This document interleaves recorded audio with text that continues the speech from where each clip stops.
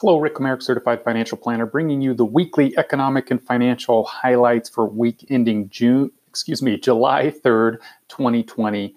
Green shoots continue to emerge in the economic data. The U.S. gained 4.8 million jobs in June, which is better than expected.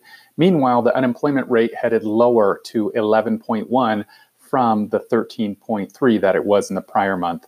Other positive developments include rising consumer confidence, further gains in vehicle sales, and a surge in pending home sales as well. With all this positive news, there's also, of course, the uncertainty and the negative news surrounding the coronavirus pandemic that is currently ongoing and changing at a rapid pace. Here are the numbers for the week of the Dow Jones. Closed at 25,827, represents a 3.25% gain for the week. Year to date, down 9.5%. S&P 500 at 3,130, which represents a 4.02% for the week, which brings the S&P to a negative 3.12 so far year to date. Small U.S. companies up 3.85% for the week, negative 14.18 for the year to date.